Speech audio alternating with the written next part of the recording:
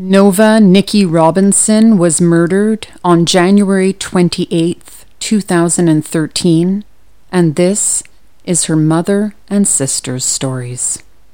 Hi, it's Kelly calling from Mourning the Murdered podcast. Hi. Is this Angela? Yes, ma'am. How are you doing today? I'm doing okay. Mourning the Murdered is a podcast I created because in 1999, a friend of mine was murdered. My name is Kelly, and I am your host. I saw the effects that murder have on family members, and I wanted to give a voice to the loved ones of murdered victims. Every week, I interview the family member of a murder victim. So please be sure to tune in every Thursday to hear their stories on Mourning the Murdered podcast. Asheboro, North Carolina, was named after Samuel Ashe, the 9th governor of North Carolina.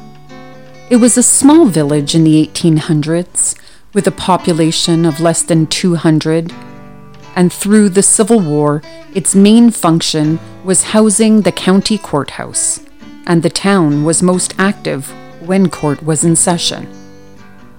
In the late 1800s, as the railroads came to Asheboro, it began to grow, and industry could begin to develop there.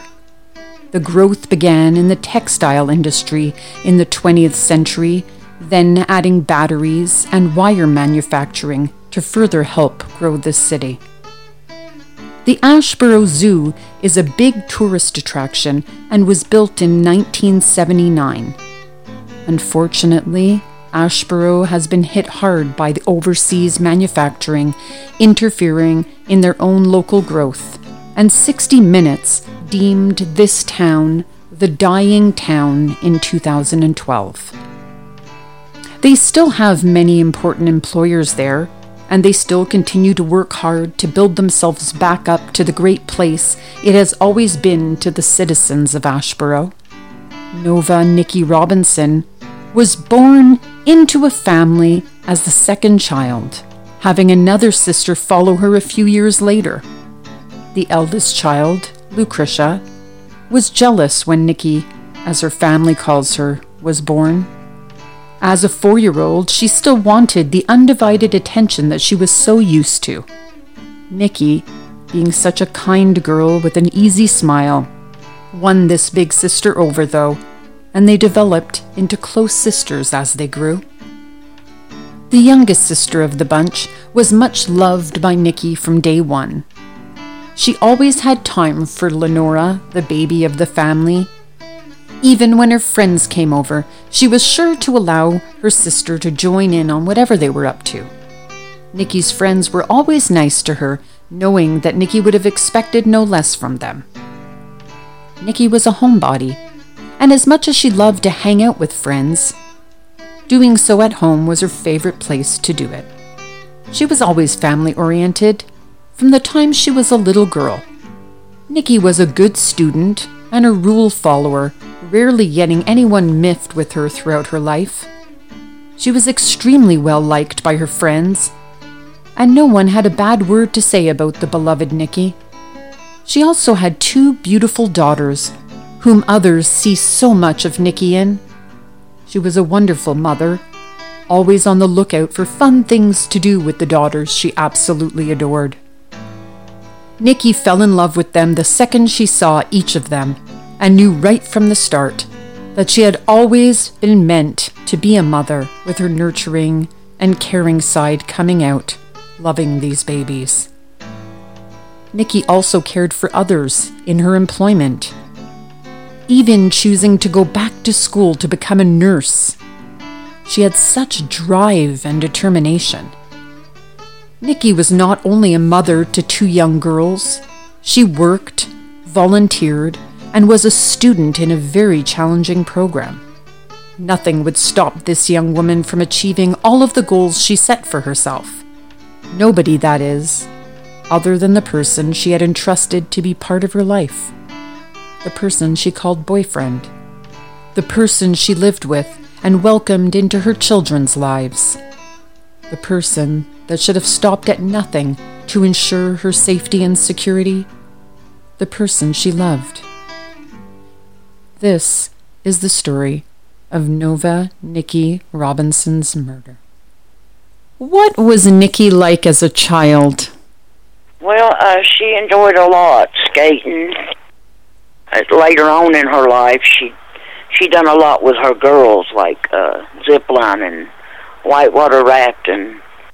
She was very ambitious. She was hard-headed.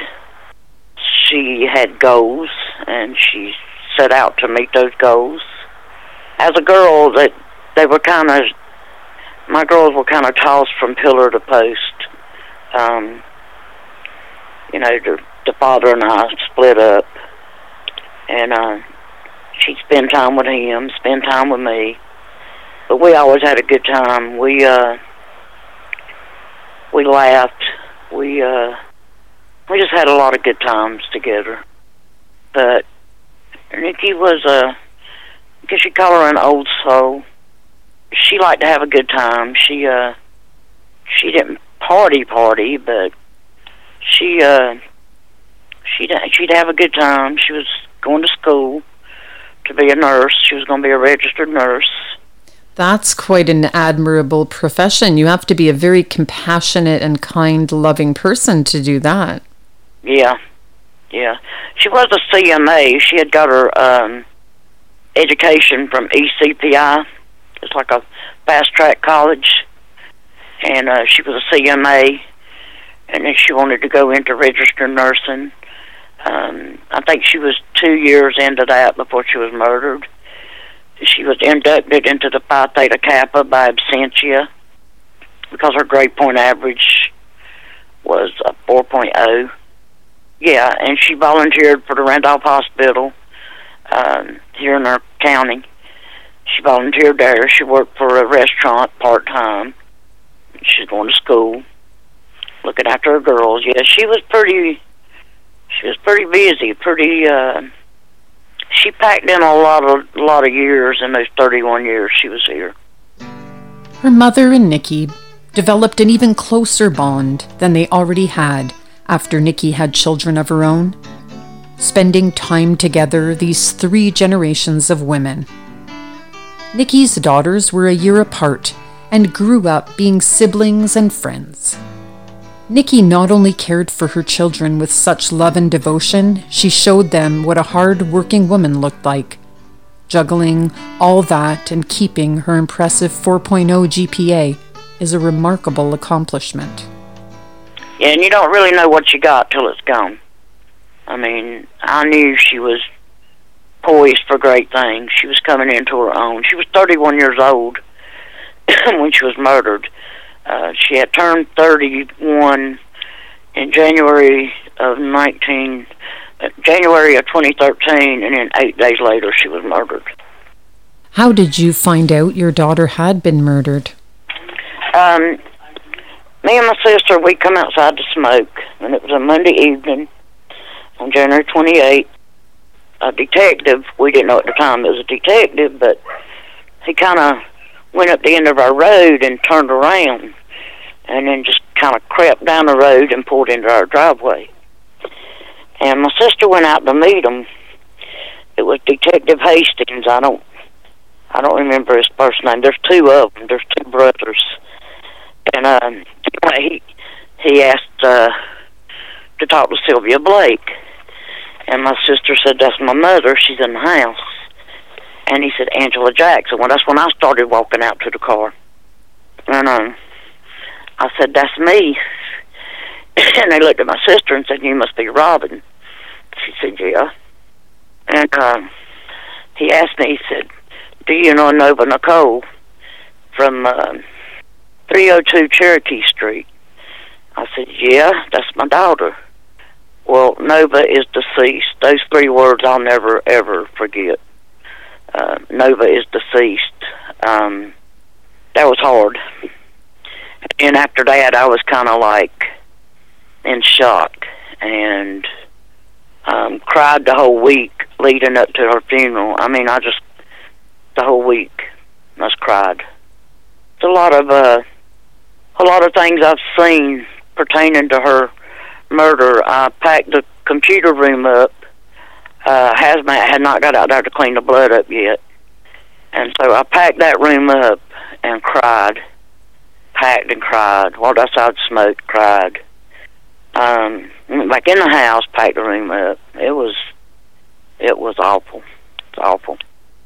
After you heard that terrible news, what happened next?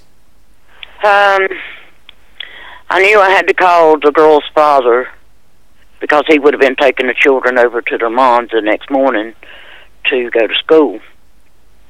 I remember we had to call him.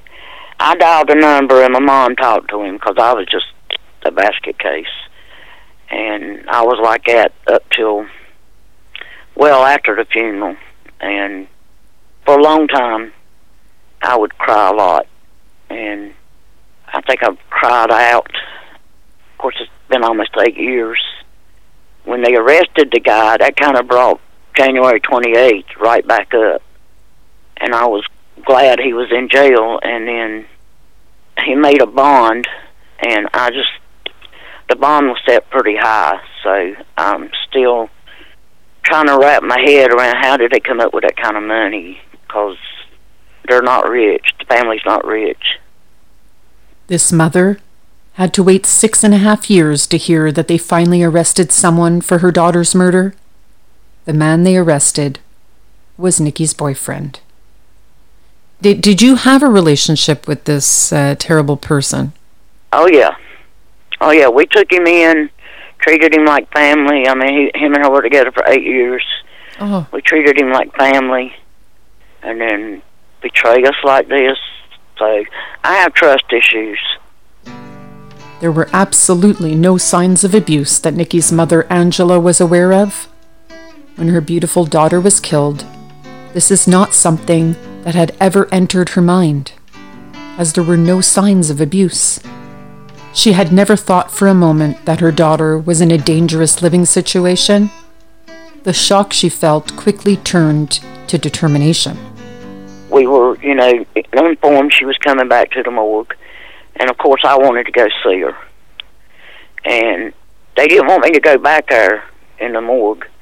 But I was determined, me and her father both. And when I seen her, she had bruises on the side of her face. She was covered up with a sheet up to her neck because he butchered her neck. Anyway, I thought she'd been beat. And it took maybe a week or two before I realized that she was stabbed to death.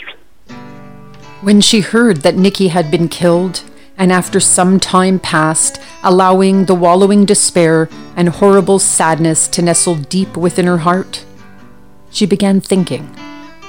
Nikki's boyfriend had been stealing from her. And as it is usually the significant other that kills a partner, she assumed it must be him that killed her daughter, as shocking and far-fetched as that seemed. As Angela knew about the money being stolen, she had deduced that he wasn't exactly the most upstanding citizen.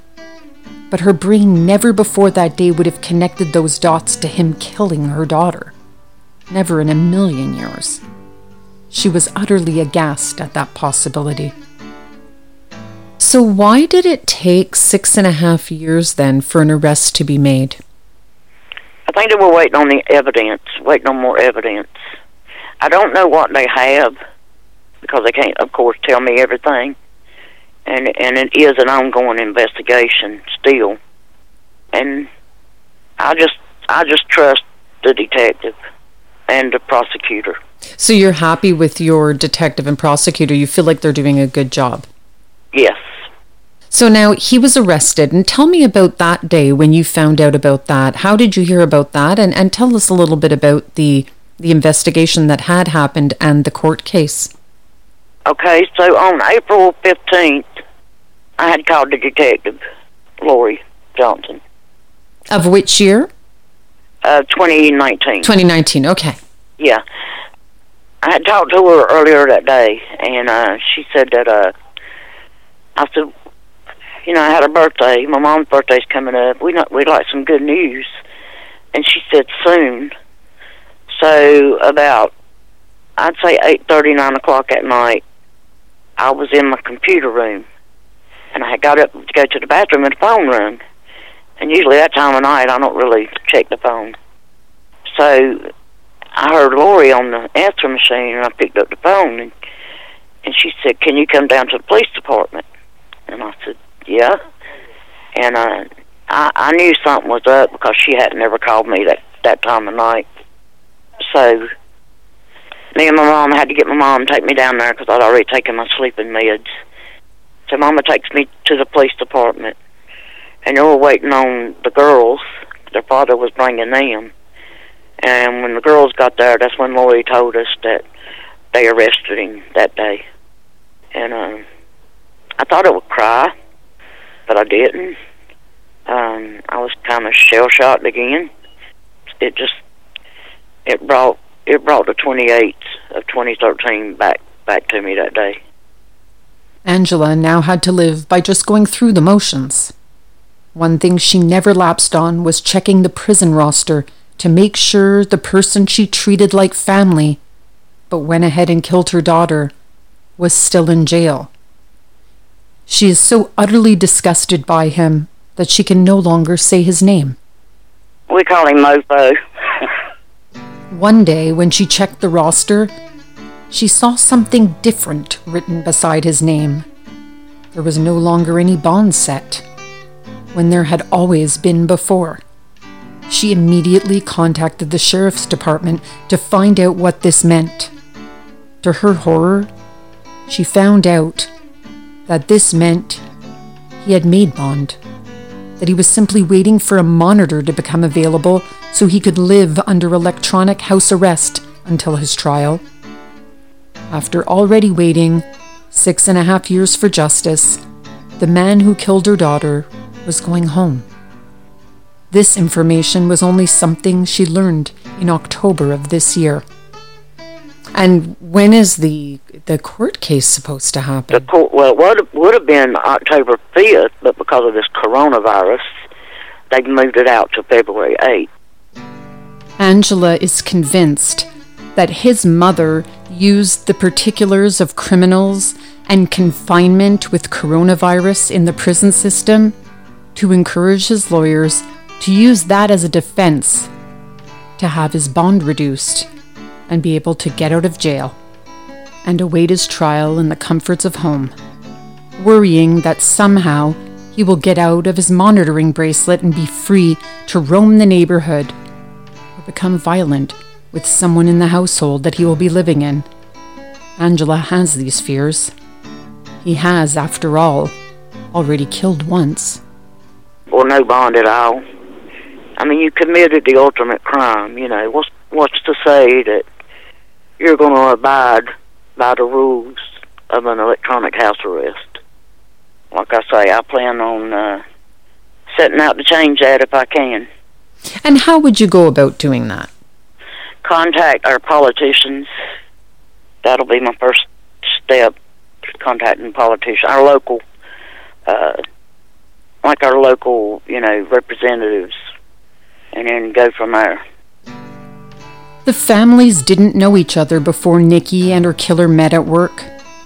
During the course of their 8-year relationship and living in the same small town, they of course learned who they each are and have met. Angela knows that his mother works at a store down the street from her, and whenever Angela goes into that store, his mother hides from her. She has never reached out to Angela or her family, mother to mother even, not even with condolences.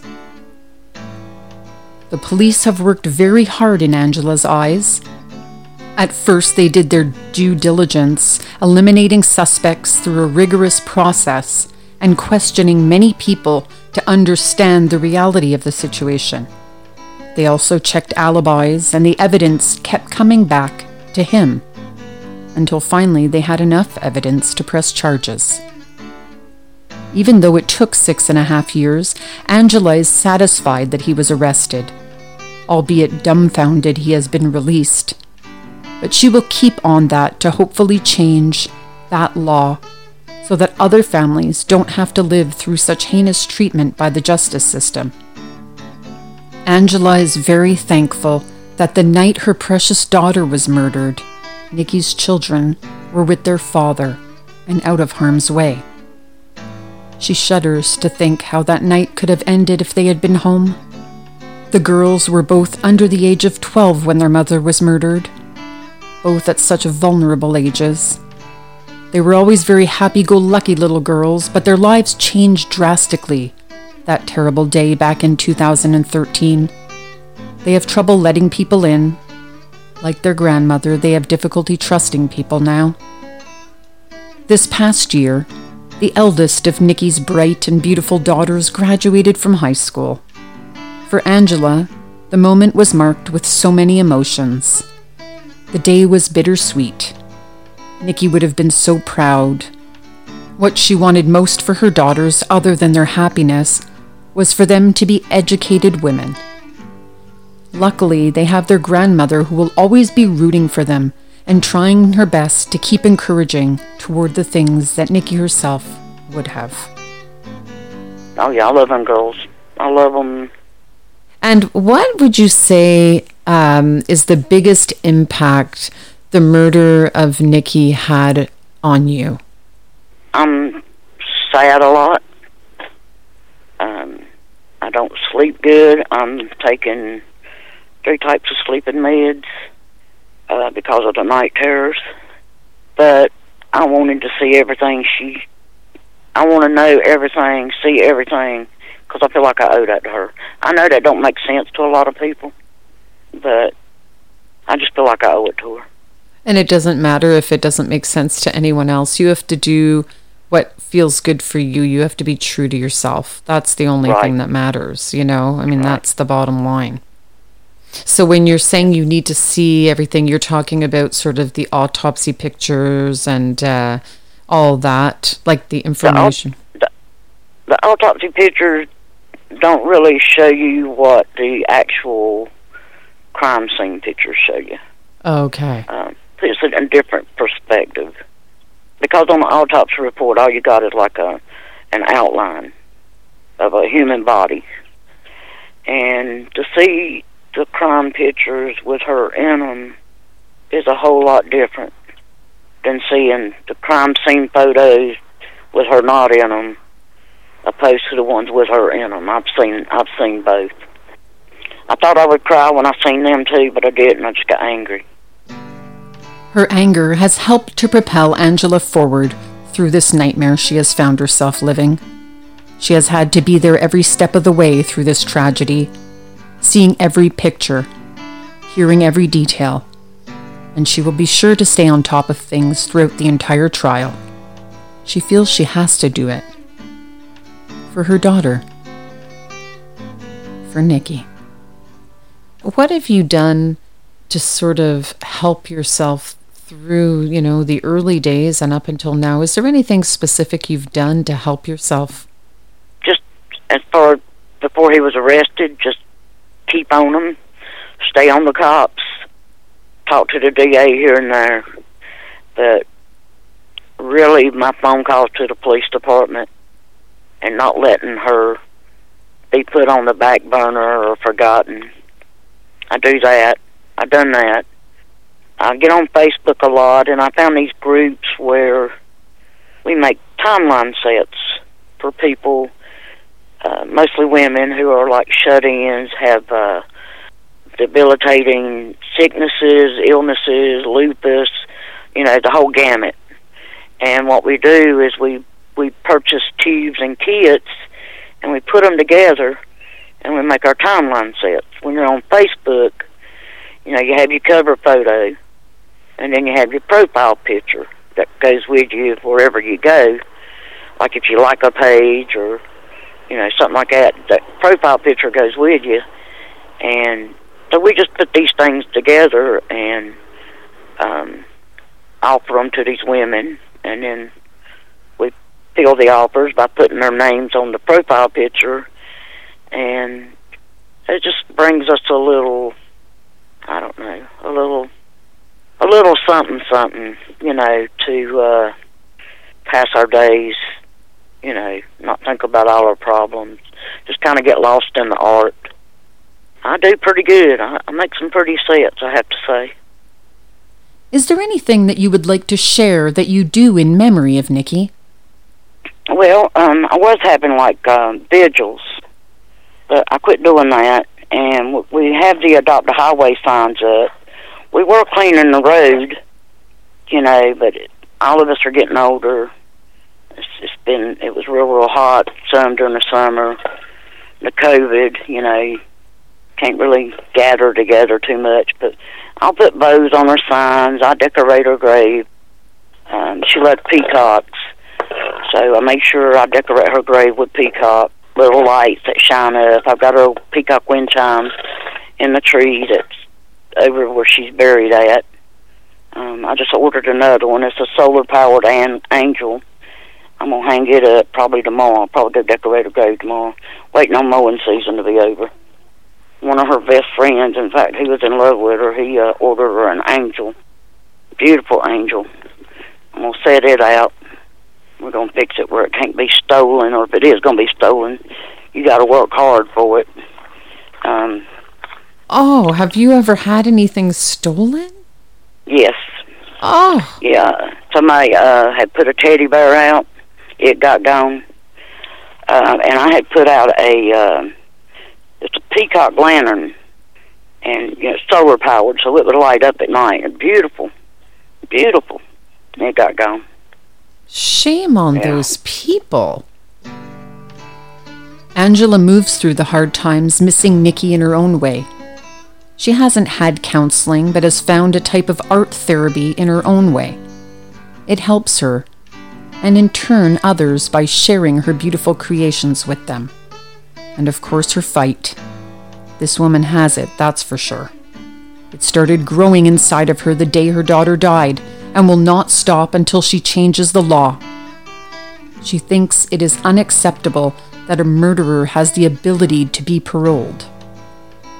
I commend Angela for turning her pain and anger into something productive, fighting for justice for Nikki. Thank you so much for being on the podcast today. I really appreciate it. All right. Thank you. Okay. Okay. Right. Take care.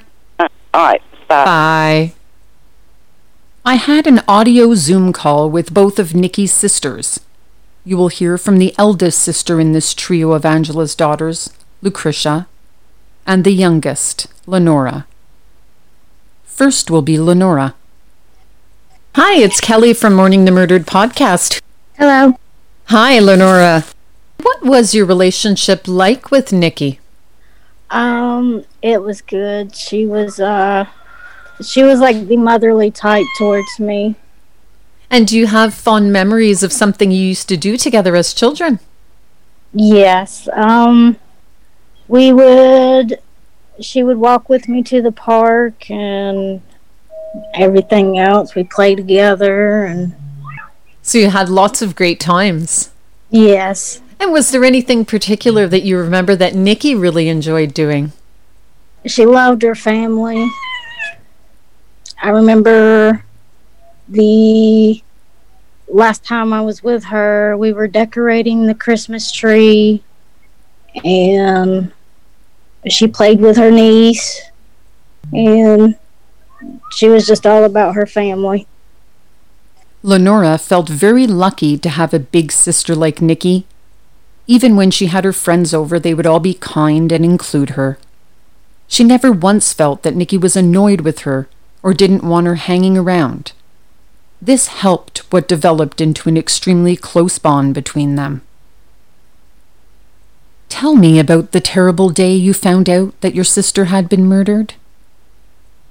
I had gotten the baby to bed, and it was just me and my husband. We were awake, and we were watching TV, and then I remember Lucretia calling me, and at first I could not understand a word she was saying because she was in tears. And pretty much when I asked her again, and I said, "What?" And she said when she said Nikki's dead, I pretty much bursted in tears. I gave the phone to my husband, and I remember I remember he tried to hug me, but I kind of pushed his hand away and I ran. And I remember I was just pretty much screaming. I was trying to figure out what happened to her, how did it happen. And I remember getting on Facebook and seeing Pray for My Family. Nikki was murdered. I remember I called Lucretia back and I asked her, I was like, is that how she died? Is that what happened? And she said yes. And after that, we had to wait a couple of days before I could go down to family. And from that moment on, I remember I really couldn't concentrate on things. I couldn't take care of my little girl. And it was really hard. I remember a song playing and I remember falling to my knees and just pretty much saying my sister's name. Oh my goodness. And what did you do to help yourself be able to cope again after and take care of your little girl? I pretty much did what my sister would want me to do. And then after that, I had years later, I had found out that I was pregnant again. And I pretty much looked at it as a gift from her. I had that to look forward to. Right. So you didn't seek out any counseling or anything like that. You just drew strength from knowing what Nikki would want you to do and that she'd want you to be happy and take care of your children. Yes. How did your sister's murder affect your relationship with family members? I have a hard time trying to get my mom to talk to me for a long period of time, but I know she's planning on coming up and seeing us and spending some time with us. And why do you think that is, that your mother is having trouble speaking to you? I think it's because she's still hurt and heartbroken, and I can't imagine, because I know that was her daughter. It's just hard on her. And how did you feel right after knowing that they hadn't arrested her boyfriend? What did you think about that? I was very angry. I was angry. Did you think he was guilty right away? Not at first, but then so many days went on, and then I was just thinking and trying to piece the stories in that I was getting from the article, and it just didn't sound right to me. At first, Lenora thought he was a nice guy.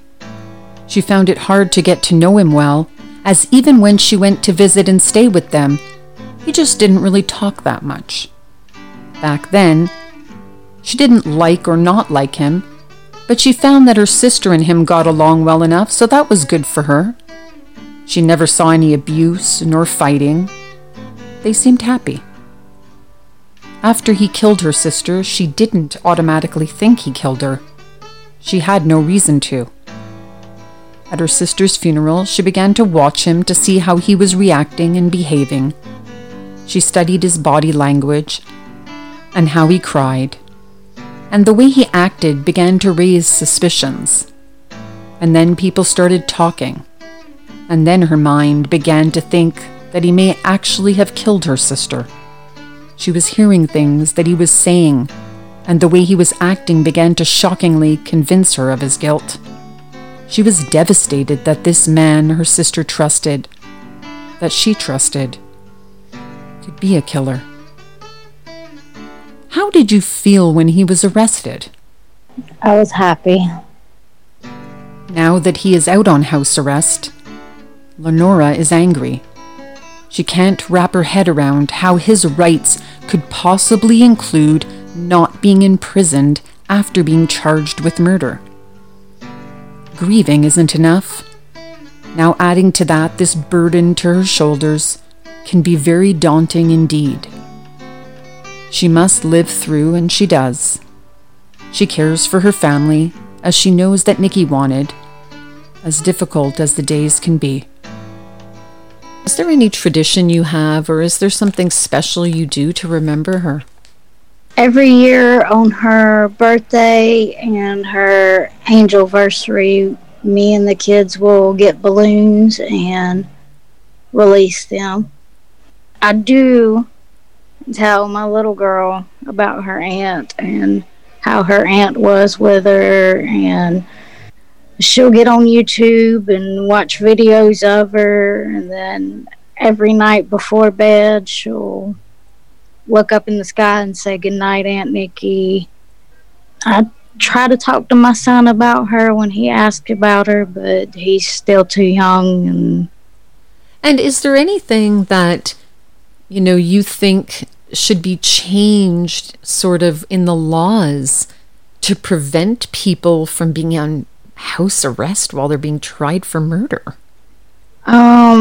Yes, I think that they should change it to where there's no bond at all, that they should stay in there until court, and pretty much to stay in there forever.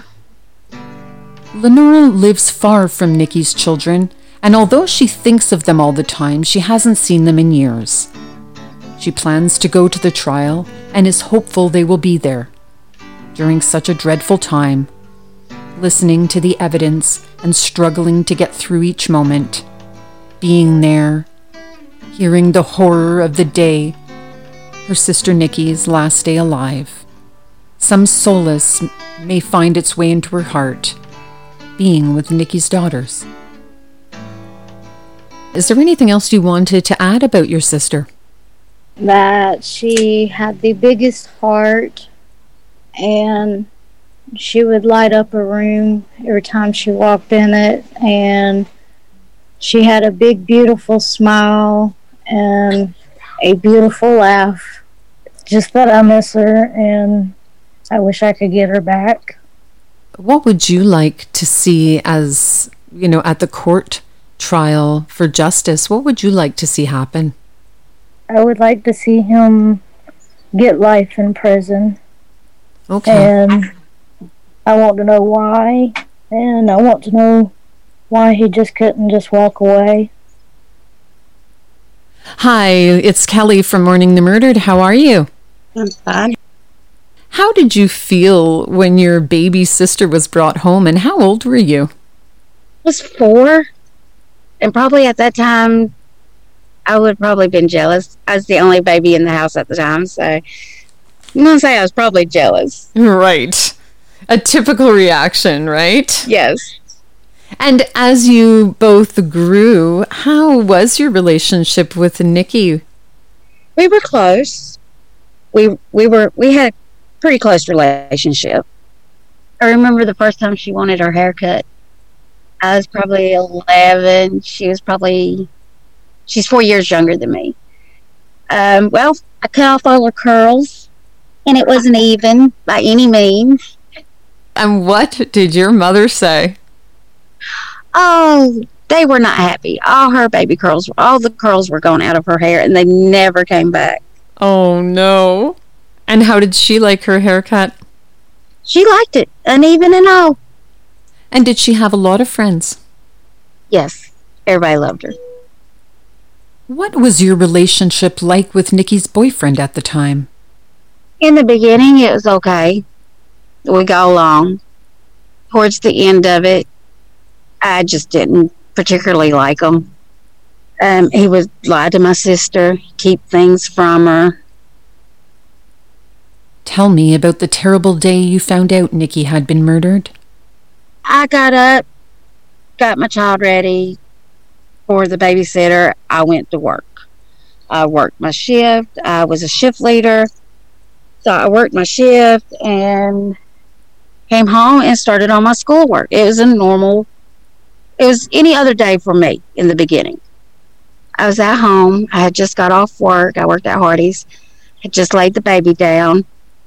I was doing schoolwork on my laptop when my mom called me and asked me if I'd talked to her that day. I said, well, no, I was going to call her earlier, but I was at work and I haven't had time to call her since I got off work. She says, well, you'll never hear from her again. Mom, what are you talking about? Next thing I know, my husband's picking my laptop up off the floor, grabbing my phone to see what's going on because I just completely lost it. I didn't want to leave my room. I didn't want to do anything. I didn't want to talk to anybody. I didn't want to go to work. It was really hard. I mean, it was all I could do just to take care of our baby at the time.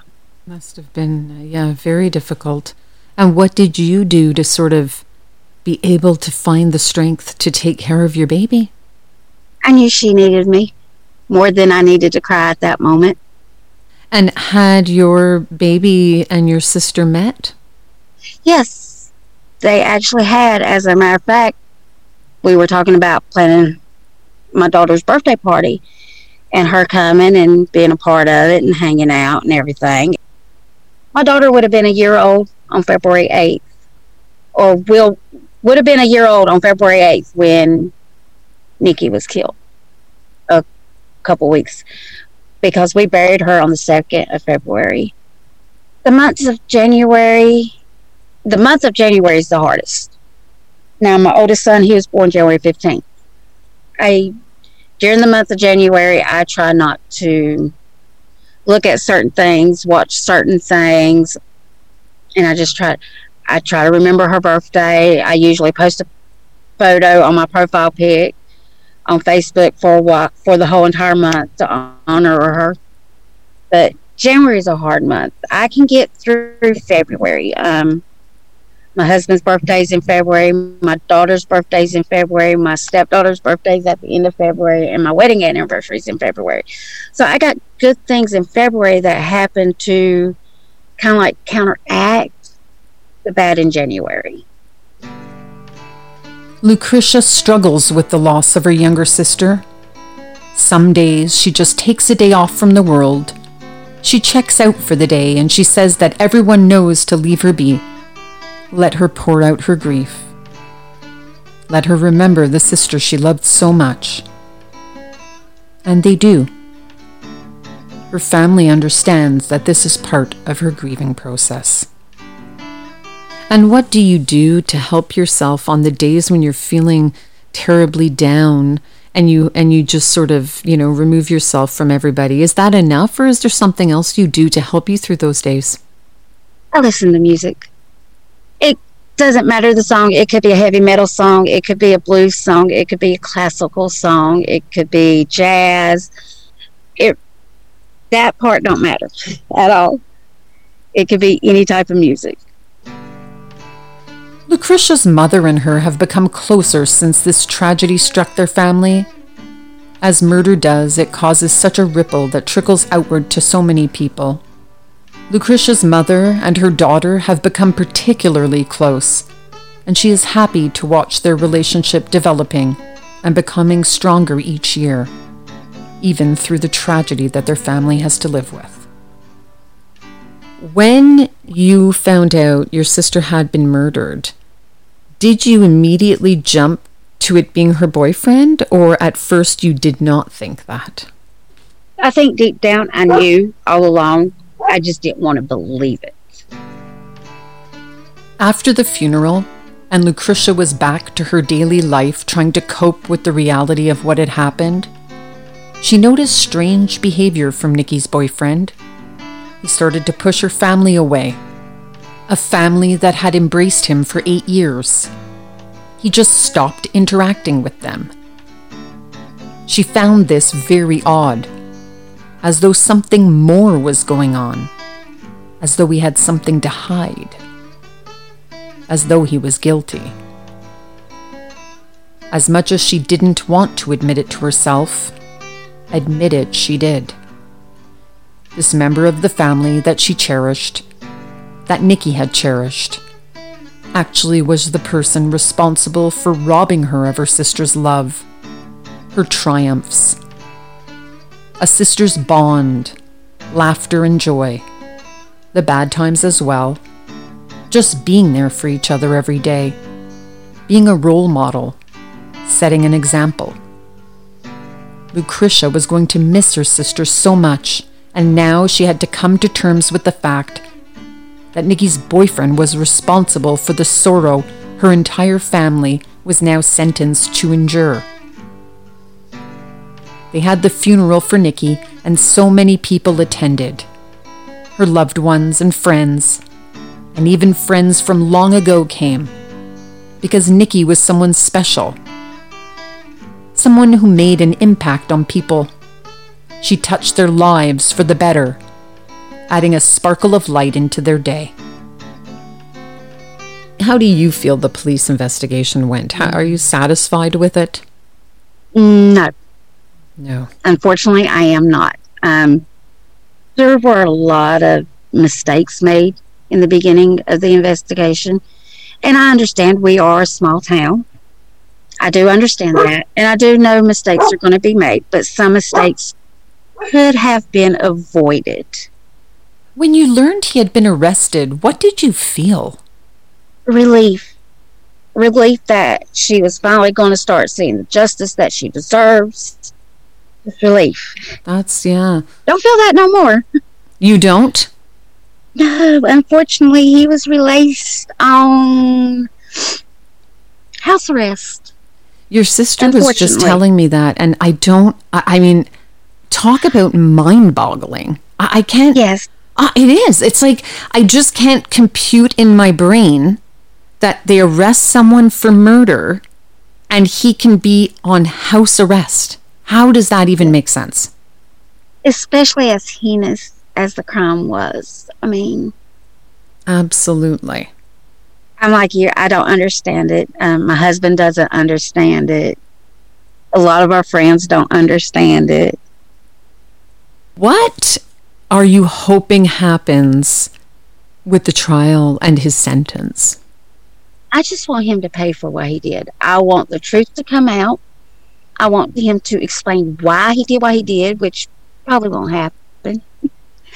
I'm not holding my breath on that one, but I mean, I just want an explanation of why he thought it was all right to take somebody who was bettering herself, studying to be an RN, beautiful daughters that she loved and that she was trying to raise. I mean, yes, she was co-parenting with her ex, but they were making that work. Her girls were happy. Everybody was happy. She was everybody was a part of everybody's life. Her daughters had to grow up without her. My daughter, she knows who she is. She's seen pictures of her. She knows her story. She just didn't get to grow up with her. And my daughter's missing out. Her daughters are missing out. So, Lenora, thank you so much for being here today. I really do appreciate your time. You're welcome, and thank you. You're most welcome, and you take care now. Okay, bye. Bye-bye. And Lucretia, thank you so much for being on the podcast today. I really appreciate your time. Thank you. And I hope that, you relax today for the rest of the day, because it is a stressful thing to talk about, and just take care of yourself, okay?